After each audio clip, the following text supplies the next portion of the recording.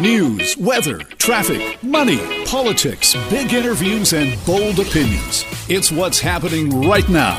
This is Mornings with Simi. It was a moment that many people had been waiting for. The testimony of Prime Minister Justin Trudeau's Chief of Staff, Katie Telford. And the questions were relatively straightforward. Who made the decision not to tell the Prime Minister about 2018 allegations against General Jonathan Vance? Problem is, despite being asked about 10 times by some of the Conservative MPs on the committee, the question didn't really get answered. So what did Telford have to say about the situation and how it's been handled? Well, joining us now for more on that is Global News National online journalist Amanda Connolly. Good morning, Amanda. Good morning. Thanks for having me. Well, thanks for being here. So can you give us an idea of what Katie Telford had to say in her testimony? Absolutely. Yeah, this really was significant testimony. We, of course, have been waiting here in Ottawa for a while to see if she would testify at all. It was very unclear for a while. When she did appear on Friday, though, before the Defence Committee, we really heard kind of at times a little bit unclear and certainly raising a number of questions about how this was handled. We heard, as you mentioned there off the top, she was asked about 10 times by Conservative members to kind of clearly say who made this decision not to tell Trudeau. And we really didn't get a clear answer from her on that until the very end of the committee when she was asked by a Liberal MP who kind of characterized their own, kind of putting forward what they thought they were hearing to her and saying, is this correct? And Telford said, yes, I think that's accurate. And what that was that the sense that we kind of have from this, and again, there was a lot of dancing around here, so I'm kind of being cautious in my wording, was that it seems to be that Telford and folks in the PMO had received advice from Privy Council office bureaucrats that the bureaucrats were the ones who were best placed to probe this allegation in 2018 against General Jonathan Vance. And as a result, the folks in the political side, the staff did not look more closely at that. They really left it with the bureaucrats. And of course, we now know the bureaucrats very quickly after that abandoned their probe into the allegation that had been made against General Vance at that time. And so certainly raising a lot of questions at that committee. We did hear from Telford saying, I don't think that we could have done anything more. I don't know what else we could have done. And certainly it is kind of reflecting this broader, the kind of broader dichotomy here. But you have the military sexual misconduct problem itself, and then you have the questions around the actual political handling of that. And so there remain a lot of open questions on those kind of two angles to the story. So, Amanda, then did you get the sense that they were assuming the bureaucrats would look after it? Or did anybody give direction to say, here, we want you to look after this? Yeah, I mean, that kind of seems to be the sense that we were having here, that once they were told, that the bureaucrats are going to handle this, that there was kind of a sense that they would just leave it with them and let them take care of it. That again, of course, being part of the issue here is that there seems to have been a lot of concern expressed that any action by politicians, by ministers, would amount to political interference in this. We've heard, of course, from experts at committee, including the commander of the Canadian Forces National Investigation Service, that would not have been the case, that the minister could have pushed, the defense minister could have pushed for more on this, and that would not in and of itself have amounted to political interference. Of course, again, still a lot of questions here about what was done to handle this back in 2018, what needs to change to ensure that these can be handled more concretely going forward. So what happens now? Is this the end of the line for looking into this particular situation? No, there's certainly quite a lot of work left to do. And again, as I mentioned, this story really kind of has two lanes to it, right? There's the political angle and there's the actual issue of how do we solve the problem in the military. And the military itself, that problem is the focus of a large new review being undertaken right now by former Supreme Court Justice Louise Arbour. She's leading an independent review into quite broadly kind of the what are the problems in the military as it comes to sexual misconduct, what needs to actually change within the culture of the military to really root that out. And again, it's quite broad in scope. It's looking both at to what extent does this remain a problem in the military? How do they craft recommendations to set up an independent reporting structure for complainants to come forward. And also looking at the military police, which is a different part of this and one that we've certainly heard a lot about with regard to questions about whether they're equipped to properly handle sexual misconduct cases. All right, lots more to come. Amanda, thank you so much for your time this morning. Thank you. That's Amanda Connolly. She's our Global News national online journalist, summing up the testimony on Friday. So you might have missed it, right? Because Friday afternoon, very important testimony in front of that House of Commons committee that is looking into who made the decision kind of not to tell the Prime Minister about those 2018, allegations against General Jonathan Vance. And they've been waiting and waiting to hear from the Prime Minister's Chief of Staff. That was her testimony on Friday. And as Amanda points out, there is more to come on that story. This is Mornings with Simi. All right, let's say good morning now to our contributor, Raji Sohal, who sounds like, just like me, she was watching some TV on the weekend. Good morning, Raji. Good morning, Simi. Yeah, we all know that Saturday Night Live is a rite of passage for musicians, for actors, directors, and that sort of thing, but not usually for business leaders. And Elon Musk, the CEO of Tesla and SpaceX, was on. He was hosting, and he did not pull any punches when he hosted SNL. One of the points that Elon Musk wanted to stress was that he wasn't a regular host. Look, I know I sometimes say or post strange things, but that's just how my brain works. To anyone I've offended, I just want to say I reinvented electric cars and I'm sending people to Mars in a rocket ship.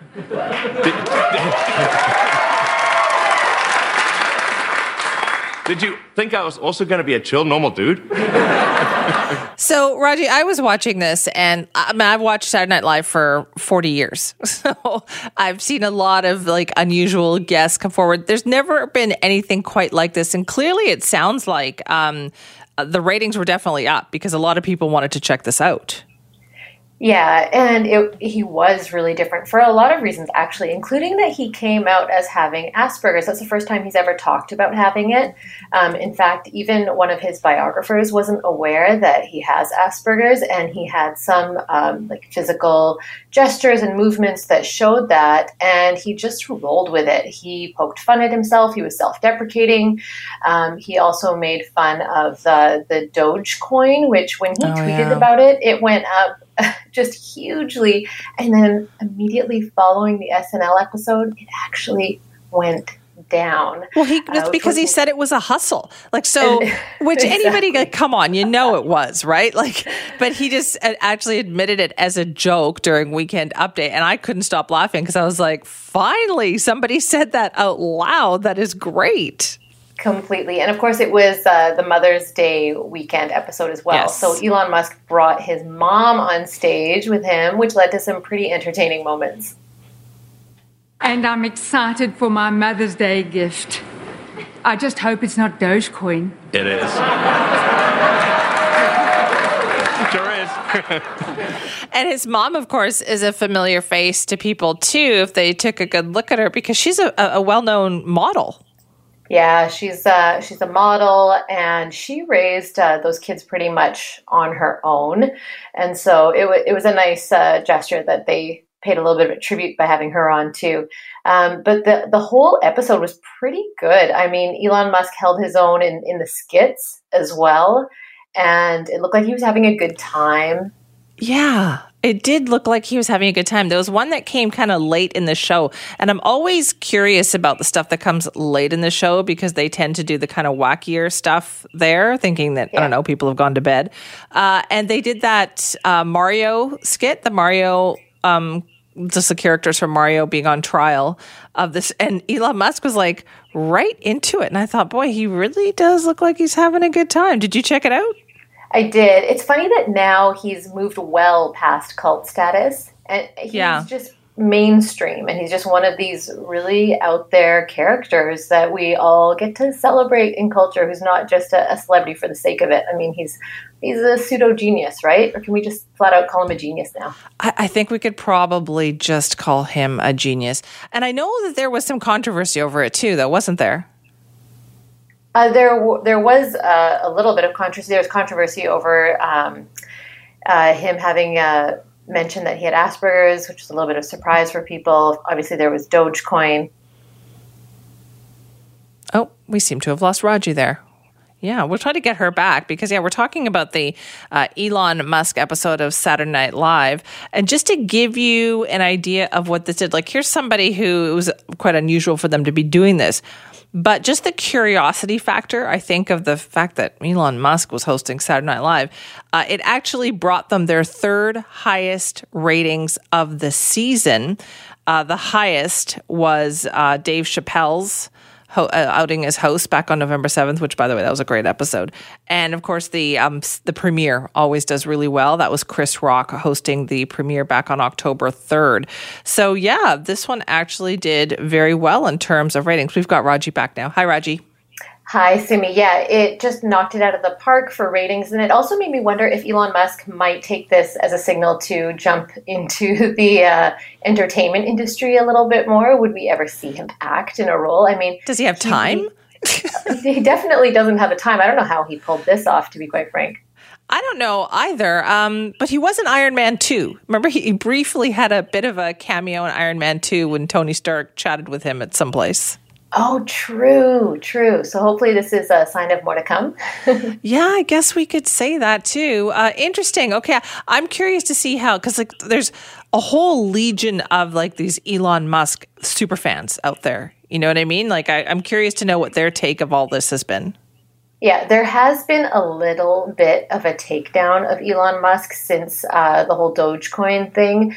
So even some of his super fans have turned on him, saying are we really worshiping this guy in the way that we should be? Does he have too much power? So, I mean, all great figures in society always end up falling a little bit, don't they? Well, yeah, but the thing is, he told them. He told them himself. Yeah. He just says things sometimes because that's the way his brain works. So I don't know if they're thinking that he has some big calculated plan for the things that he says and does. I think he pretty much told you straight up, he does not. He just sometimes just says whatever comes into his head.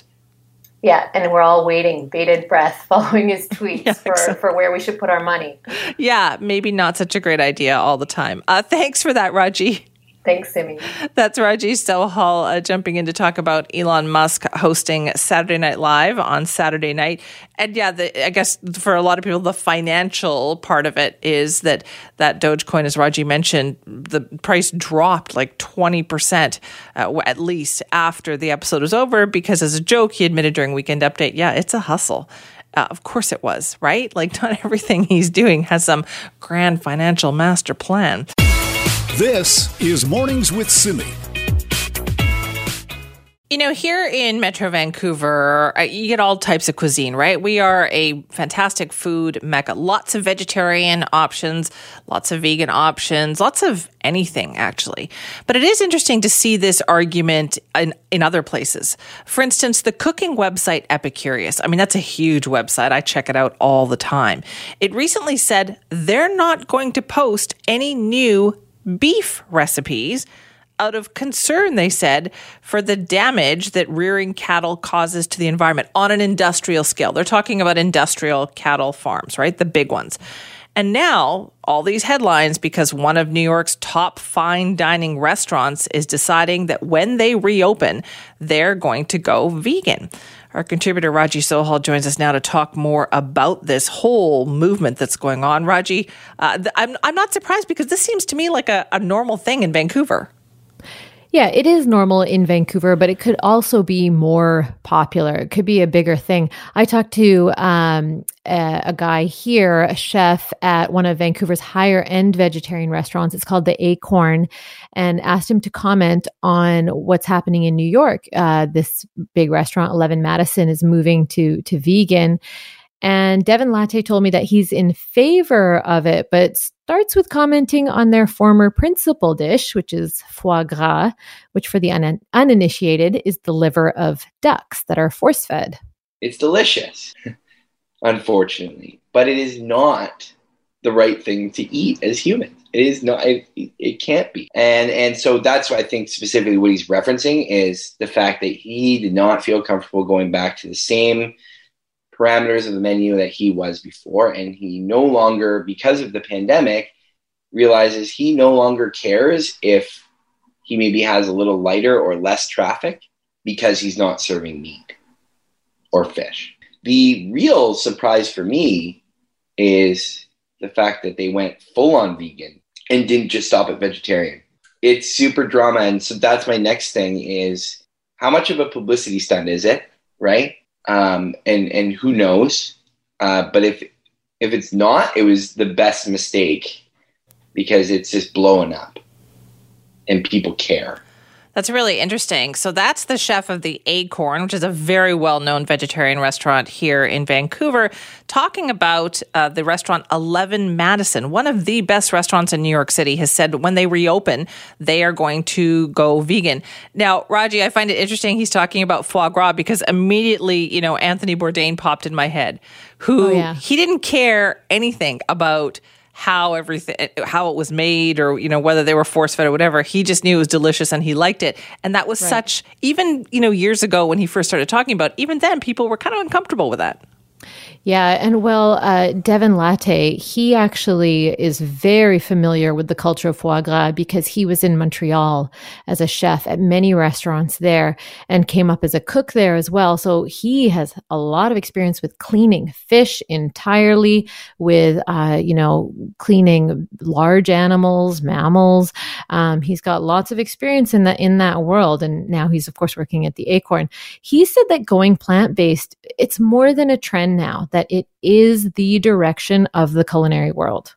The city's ready for more, for sure. I mean, we're so busy at the restaurant half the time. We have a 1.5, 2 hour wait list for the night. And then so people don't get in.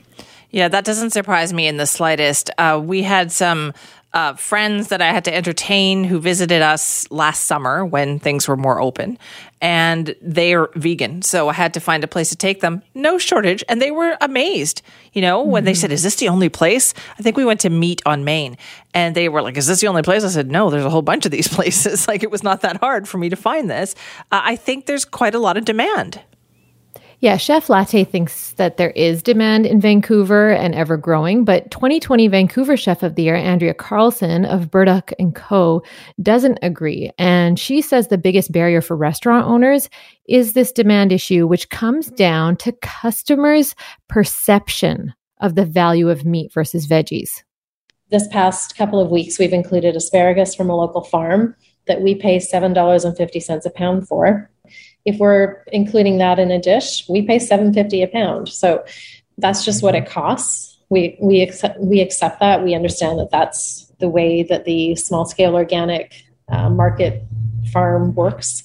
But as a consequence, those vegetables can be even more expensive than the meats. So there's this strange kind of dichotomy and weirdness in the food system and people's perception of value. So meats are they've always been valued as being the most expensive and the highest value. Vegetables are down here.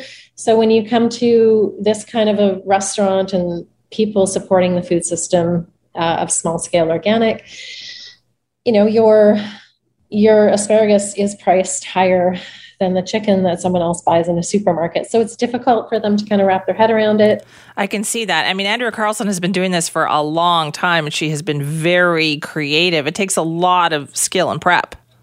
Yeah, and she loves that you have to be really creative with vegetables. And if you're foraging for things like mushrooms and whatnot, there's a level of expertise that has to go into that as a chef that you don't necessarily have to have with something like a steak or other kinds of meat. Chef Devin Latte at Acorn says that he sees a lot of pressure on the restaurant industry to reflect customers' changing desires for plant-based. They just want more options. If you don't think that there's an owner of a single restaurant in the city that said, we need vegetarian and vegan, the cooks go, okay. For sure, that's happening all around the city.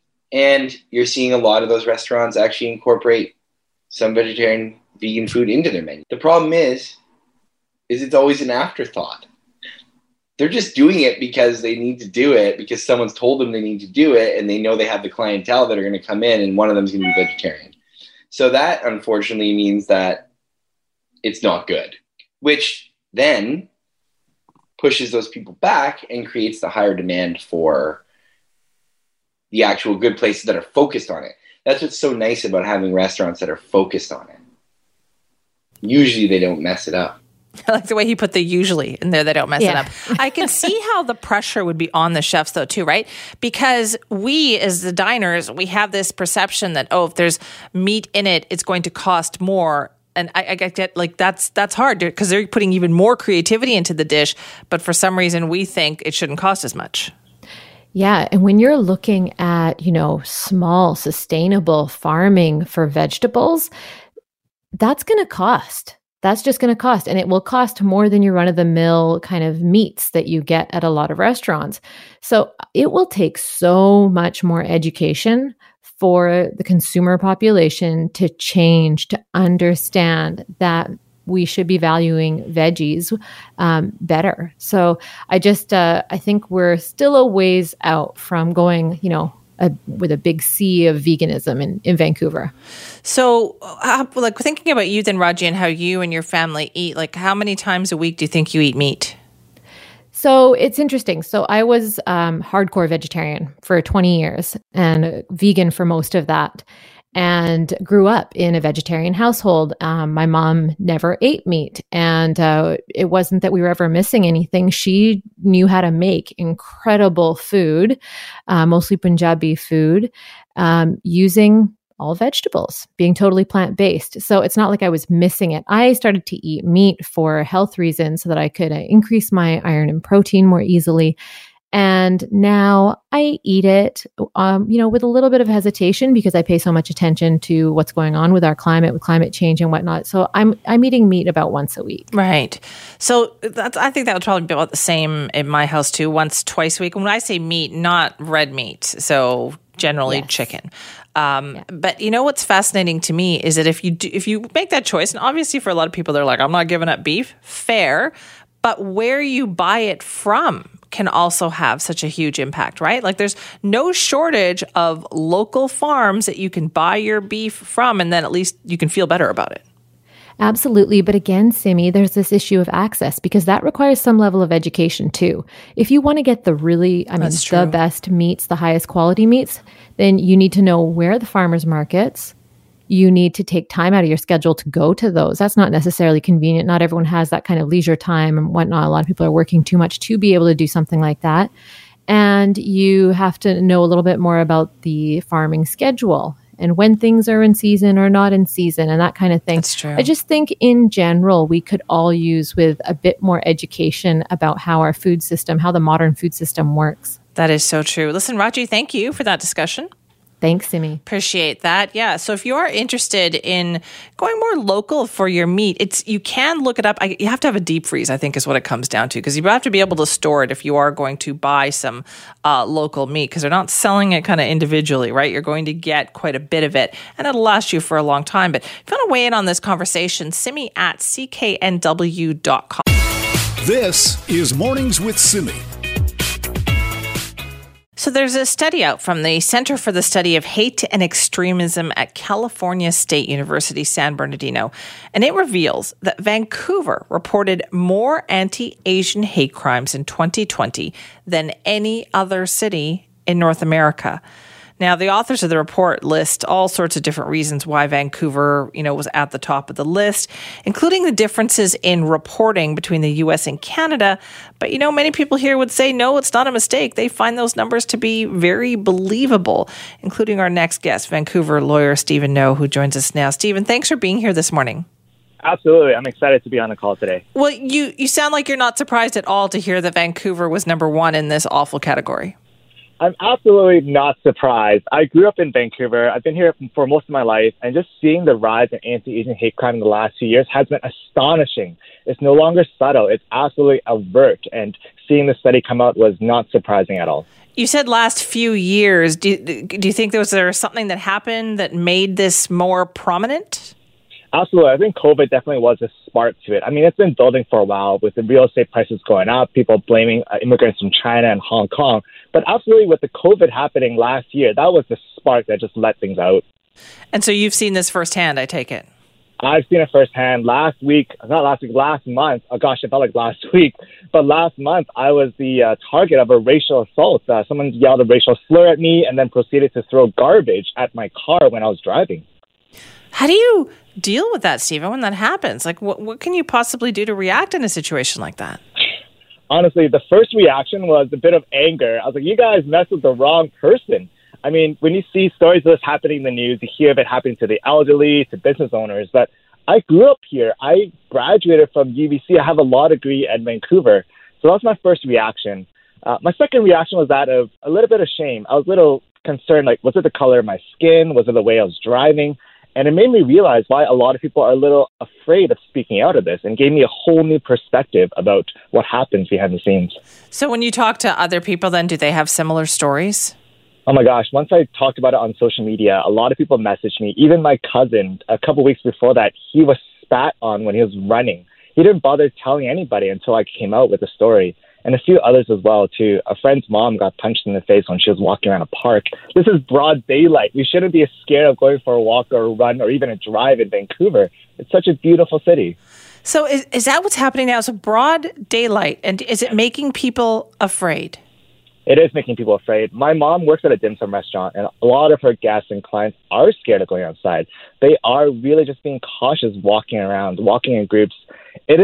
It's bizarre, right? It's the beautiful sunny weather. People are afraid now, especially with the rise in anti-Asian hate crimes. Now, are people reporting it, Stephen? Like, do you think there's more cases than even the ones that you're hearing about? There's absolutely way more. I had my own difficulties trying to report it. Now, I know that reporting is important, so I try to report it. Cindy, I was on the phone line for more than 30 minutes trying to call the VPD. No one picked up. And when I went on the website, all I could find were forums in traditional and simplified Chinese. It doesn't make any sense. I speak Chinese, but whether I can read and write is different. Where are the forums in English? Where are the forums in other languages? It seems as if the police is actively deterring people from reporting in this place. Well, that obviously sounds like it spurred you to do something about it. So what have you been doing on this front? Well, the first thing that we posted on social media, that got picked up by other news, and we, even as a community, we drafted translations of these forums in English and other languages like Korean, Japanese, Vietnamese. We sent it to the VPD, but no response. All we heard was, we'll take it into consideration. You and I know that means thanks, but no thanks. I'm not sure why they're stalling at this point. So you're saying that even after all of this, like here's Vancouver's making all these unfortunate headlines for being, the place where these incidents happen. Nothing has changed in terms of the reporting process for this? No, the status quo is clearly not working. In fact, they replied back to me and said, Stephen, you should have called 911. Who would call 911 for a non-emergency? And if you read their comments in the media, they would say, VPD has officers who speak over 50 languages. Sure, that's great, but if we can't even report and even call the police, what's the point? What's the point of all these talks? What's the point of this media coverage on anti-Asian hate crime when people cannot even access the police and catch the perpetrators? Also, there's an obvious problem here. Yeah, they're always telling us to not call 911 unless you're absolutely in harm. Yes, I used to work as a paramedic. I would never tell anyone to call 911. We have people who have murders, emergency situations. That's not the issue, is that people cannot even access basic police services. Cities like Ottawa and Montreal already have an online reporting form. I just feel like there's a lot of noise right now. The solution is very simple. We just need a way to report things online and access police services. That's all it is. Right. It's just one extra option on the form online. So we're talking about Vancouver here, but obviously is this something that you think could happen in other municipalities as well? It is, and it's absolutely happening everywhere across BC. I have a friend in Squamish. She's afraid of speaking up because it's a smaller city. You have to kind of blend in. Gosh, my mom and dad came here from Vietnam and China for me to start a better life. And it's not for me to stay silent. When I swore an oath to the Law Society, I swore that I would uphold the laws of Canada and protect the rights and freedoms of all Canadians. This is not about me. This is about my friends, my loved ones, your neighbors, our city. I love the city, and I just hate to see people scared to walk outside. Yeah, me too. So what can the rest of us do to help here, Stephen? What can we all do? I think there's two things. First of all, I created a website called fixpolicereporting.ca. Again, it's fixpolicereporting.ca. I actually put the translated forms on there as a temporary measure. So if you know anyone who's been hurt, go to our website, use the forms. I copied the VPD formatting exactly. Second of all, I have a button on the website. It takes 5 seconds to send a support letter. We got to let people know. We got to let the politicians know. We got to let people in power know this is not right. We just got this horrible label by Bloomberg. The status quo is clearly not working. I don't mean to spread hate and fear here, but it's a simple solution. I don't know what all the noise is about. It's an easy solution. Oh, I agree with you on that label. Like when Bloomberg is publishing the story that says Vancouver is the worst, it should make people sit up and take notice, shouldn't it? It is. I think we're putting our heads in the sand here. We're just waiting for it to die away. Everyone, anti-Asian hate crime is not a one-time thing. It's been on for the last year and a half. I just feel for our residents. I grew up here. I love the city. My purpose is to remove access to reporting to the police. That's all it is. Once we get that solved, we could help fix this problem together as a community. Right. But the other thing, too, is, Stephen, and I know this, too, is that, you know, when you're not there, like there's a role for everybody else to play when they hear people saying things, right? Yes, there is. So, you know, there's one thing that I learned not too long ago, and I think it's so powerful. When you see something happen, whether it's on a bus or on the streets, there's something called a bystander effect, right? When there's a lot of people kind of diffuse responsibility. But the easiest thing you could say is that's not acceptable. And the reason why I bring this up is because last year, something happened to me as well. Similarly, I was shouted out for some reason, and then two bystanders automatically talked to the perpetrator and say, hey, that's not appropriate. And that really shook that person off a little bit. So it's as simple as that. Again, I always make sure you're safe when you say it, but that's something that we can all do as a community because this is a beautiful place and we got to make it. People shouldn't be afraid of walking out in broad daylight right now. That is so true. But the power of that, of somebody speaking up, right, that bystander is so important, as you said, because sometimes that's all it takes to make somebody else realize that what they just did was completely unacceptable. Don't do it again. Exactly. And honestly, it's pure. It's like social pressure. It's ingrained in us as humans. We never want to feel outside of the social class here. So saying something like that makes a lot of sense. The second thing I do want to emphasize as well, too, is that when you hear stories like this, whether it's a friend or loved one, by all means, send them a message because after I posted it up, all the messages I got was honestly so heartwarming because I was saying I'm a relatively confident guy, but seeing that happen to me just really shook me up a little bit. Well, yeah. And seeing messages from friends and those who are Asian, non-Asian, all throughout, it was really heartwarming to see. So thank you all who sent me messages. It means a lot. Well, of course it would shake somebody up, Stephen, right? Totally understandable. So once again, Stephen, what are those websites that people can check out here if they need them? Yeah, the website is fixpolicereporting.ca. Again, fixpolicereporting.ca. On there, you get access to translator forms. You can also send a support letter. I've also put out an open letter to the Premier, to the Solicitor General, to different MLAs, just to really outline that this is not right. And if anything, this is actually even a violation of our Charter of Rights and Freedoms. It guarantees equality rights. It guarantees everyone can access protection of the law without discrimination. Right now, by providing forms to just one subset of the population doesn't work. All right. Forms in English. Let's see what we can do. Stephen, thank you. Thank you so much. I really appreciate it this morning. Keep us updated on how that goes. That's Vancouver lawyer Stephen No talking about the fact that if you want to report a hate crime, if you are of Asian descent, you want to report a hate crime online, like, to the VPD, it's an incredibly difficult process with forms that are only in, the Chinese language, and it doesn't make any sense if you can't read or write that. As Stephen said, he can speak it, but those forms don't help him when he's trying to report a racist incident like that. And it is unfortunate. Vancouver is now this headline. Bloomberg had it splashed all over late last week, right? Vancouver reporting more anti-Asian hate crimes in 2020 than any other city in North America. This is Mornings with Simi. You're hearing the word brazen a lot today, and for good reason. That's probably the most accurate word to describe what happened in Metro Vancouver's latest gang-related shooting. This time, a 28-year-old man was shot dead near the International Departures Terminal at Vancouver International Airport on Sunday. They actually exchanged gunfire at one point with police. And Richmond RCMP saying they did close temporarily multiple key routes in and out of Richmond, but were not able to stop the vehicle as it was later found in Surrey. Joining us for more on this now is Kim Boland, crime reporter for the Vancouver Sun. Hi, Kim. Thanks for being back with us. Thanks for having me, Simi. You've been covering this a long time, Kim. We use the word brazen for something like this. How do you describe this latest shooting? Well, brazen is definitely one word. I don't know if it's strong enough. I mean, it's unprecedented. to have someone gunned down right on, at the doors of an international airport.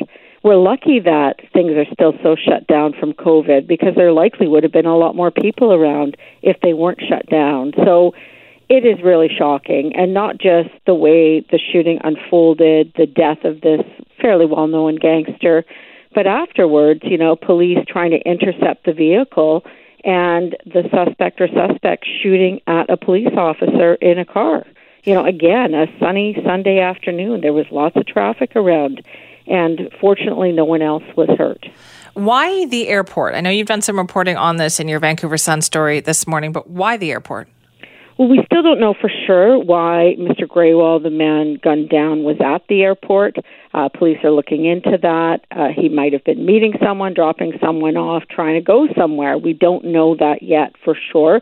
However, from talking to people in the criminal underworld who are contacts of mine, airports are sometimes meeting places because they are fairly secure. No one usually would try to double-cross you at an airport because there are security cameras. So sometimes people involved in gangs or in organized crime groups look for places that they feel are secure if they're going to meet someone to talk about something. So I don't know if that's the case here, but that has been the case previously. We had at that airport in 2015 a high-profile Hells Angel who was having a meeting with someone was the target of an attempted assassination as well. The gun jammed and he survived.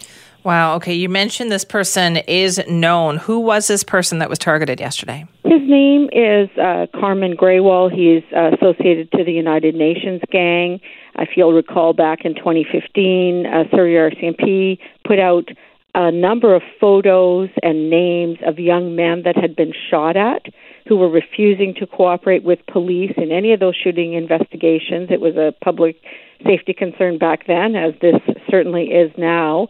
And they were saying things to the police like, the bullets fell from the sky, and being quite cheeky and obnoxious about, the fact that there were shootings going on and they were being targeted. So he was one of those then very young men, and now 6 years later, he's been murdered. This one does feel different, Kim. Actually, the last couple of weeks seems to feel different. Do you think is it time for the police to change what they're doing, or is there discussion about the police somehow changing what they're doing? Well, the chief superintendent of Richmond RCMP, who spoke to us outside the airport quite late last night, said exactly that they have to change their strategies. They have to do whatever they can to intercept these people before they carry out these acts of violence. But, there are a lot of restrictions on police. They can't randomly stop people. There are lots of charter issues that have come out in court over the years. So, they have to definitely investigate thoroughly, try to get charges laid as soon as possible in these cases. But sometimes it's very challenging to prevent this kind of violence before it occurs. Right. And what is happening here? What kind of battle is going on between these gangs? What are they fighting for? A number of things. Sometimes the violence is related to a personal dispute that one gang member may have with someone in a rival gang. Remember that sometimes people who are rivals today were formerly associates and on the same side. So they carry a lot of personal baggage with them when they switch, but most of it's related to drug lines. Drug lines are very lucrative across the region. And if one gang wants to move in or take over territory in one municipality, they may have to, take someone out or, commit an act of violence like this to secure that lucrative drug line. So that's part of it as well. But definitely there's a lot of history between some of these gangs. In a story I wrote last week, before we got to this point, had people saying that some of these hits can be tracked back to disputes that are over a decade old. Others are young guys, very new on the scene, if you will, maybe trying to make a name for themselves. That's crazy. That it could go on like from 10 years ago and they're still trying to settle scores? It is crazy. It's totally crazy. And it's honestly like they're living in a parallel world that we're not a part of or connected to, because who in their right mind, criminal or non-criminal, would think that was a good thing to go to an international airport with all the security around, with, police on the scene any time of the day or night, and do a brazen shooting like that. Right, and we, of course, are talking about the airport one, but then there was one in Burnaby, too, on Saturday, was there not? Yeah, there was, and just chilling. The other thing that is new right now, so many people have cameras, like it's not just cell phone cameras anymore. The dash cam video that basically captured that shooting Saturday that was circulating around, it's just chilling, absolutely chilling. And, that aids police, obviously, when it comes to putting together, a successful investigation and getting charges laid. But, it's also disturbing to police that so much information is circulating so quickly after an event, because it does heat things up even more. I would imagine. Chilling is a good way to put it. Kim, thanks again for being with us. Anytime. Appreciate that. Kim Boland, crime reporter for the Vancouver Sun. Check her out online, vancouversun.com, for the latest on this situation. It is unprecedented, as Kim said, brazen, chilling, just take your pick. But the question is, what is going to be done about it? We'll be hearing more about that in the news coming up. This is Mornings with Simi. Do you have life insurance? I mean, a lot of people actually don't. Maybe you've had problems getting it. It can be frustrating. If you've had any kind of a health issue in the past, you might be automatically denied, even if you want to get health insurance. This is a process that our next guest is very familiar with, but he finally persevered and got it. Guy Felicella joins us now. He's a harm reduction advocate, and he's talking about his experience with life insurance. Good morning, Guy. Good morning, Cindy. Thanks for having me. Well, thanks for being here, because I feel like with life insurance, this is something that a lot of people take for granted. So tell us what happened when you first tried to get some. Well, I mean, if anything were to happen to myself or my wife with 3 kids and a mortgage, you don't want to leave that pressure on somebody. So, talking to one of our financial advisors, they said, life insurance is a good way of protecting not only each other, but also your kids. And so we went to apply for the process, and my wife was approved pretty much. She had a 45-minute phone call with the insurance company. And then they called me, and it turned into pretty much over an hour conversation, but they were specifically targeting my past criminal history and my drug use, even though my medical practitioner had given me a complete clear bill of health. And then they followed up with 3 more phone calls that ran about 45 minutes each, just digging into my past history, but basically just the drug use, if I'm seeing counseling now, very stigmatizing questions, and then denied me on the basis of my criminal past history and my past drug use, not on where I was today in my life. Even though your doctor had given you the clean bill of health, even though you've turned everything around, they're still going to hold you to whatever it is that you were doing years ago. Yeah. And those are the exact 2 bases of why they didn't give any other reasons. It was those 2 specific reasons. And so it's very, very defeating, obviously. And you feel discriminated against. You've done everything, possibly right you can do in your life. And insurance companies are, I guess, they're trying to, they probably don't want to pay out anybody.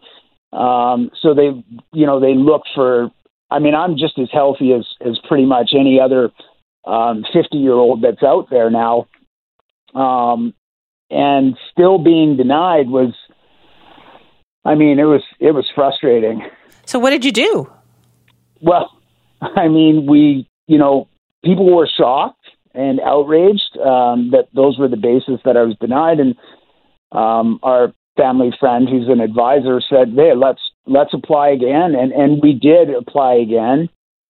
And lo and behold, there was no phone call with major stigmatizing questions. They wanted to know basically my health practitioner's comments, also past history, and then looked into my health issues and found that there was none, and I got approved.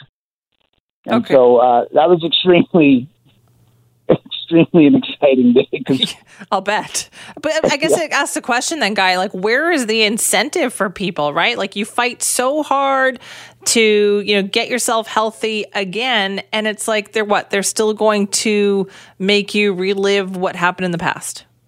I think it's rooted in our systems, our laws, our policies that discriminate against people. Whether you're a substance user or a person with underlying health conditions in the past, or whether you're Indigenous or Black, I think just the way things go in our society is very, very stigmatizing. And then even when you turn your life around, or whether you're a person that struggled with substances and changed everything and, have a career job and, have a family and live your life very healthy, they still pull you back into that past. And it's like, at what point is us as a society have to decide to say, you know what, listen, we can't judge somebody on their past. Really, we have to look at what they're doing today. And if they're healthy, then they should be approved.